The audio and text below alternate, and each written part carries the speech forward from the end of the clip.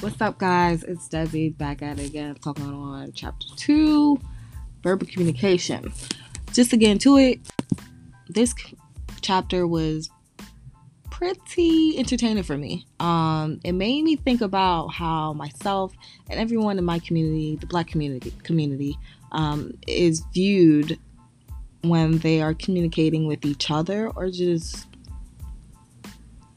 calmly. I don't know if it's the word I'm looking for. Not calmly, but just speaking without any regards to anybody else. Not in a disrespectful manner, but just being themselves.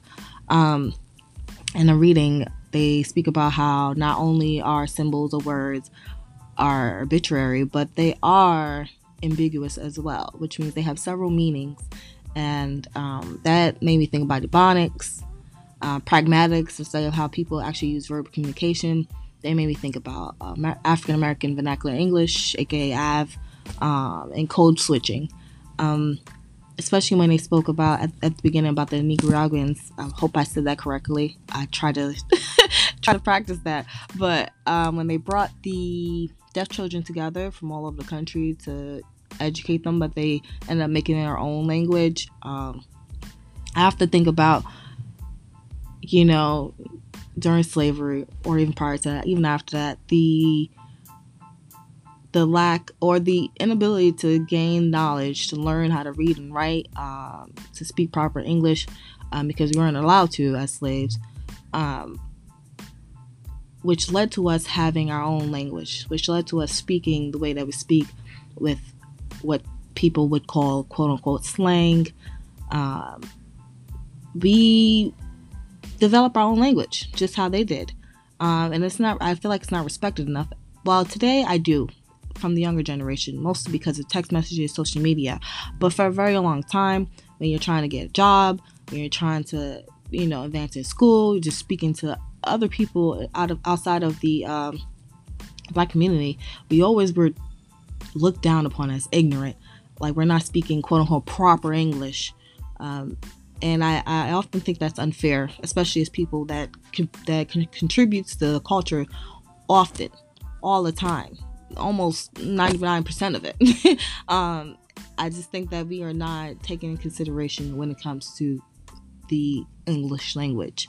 I picked the photo where the young black lady, where on the left side she has an afro and this obviously darker shades of brown, where it's like, hey yo, what's good? And then on the right side, her hair straightened, there's lighter shades in there, and he says, hello, how are you? And when I look at this picture, I think about oftentimes where we have an interview, usually when we have a job interview, and we code switch, and we don't, a lot of people do code switch without even thinking, but a lot of that comes from being looked at as ignorant. And people usually say, oh, I had to put on my white voice. And I feel like we give credit to white people for our education when we say things like that. And I think this picture is definitely depicting that.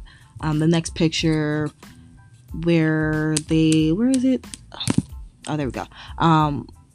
Where they're being hired.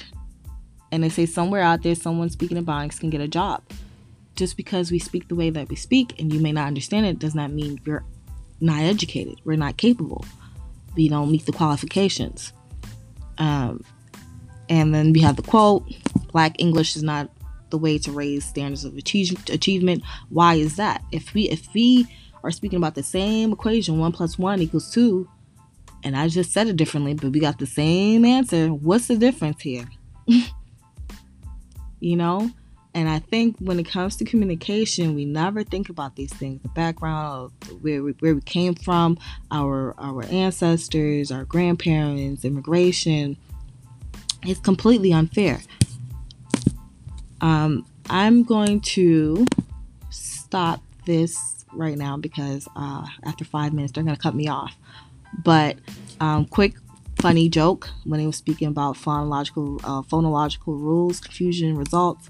I often do this with my friends when it comes to Chipotle, we call it chipotle.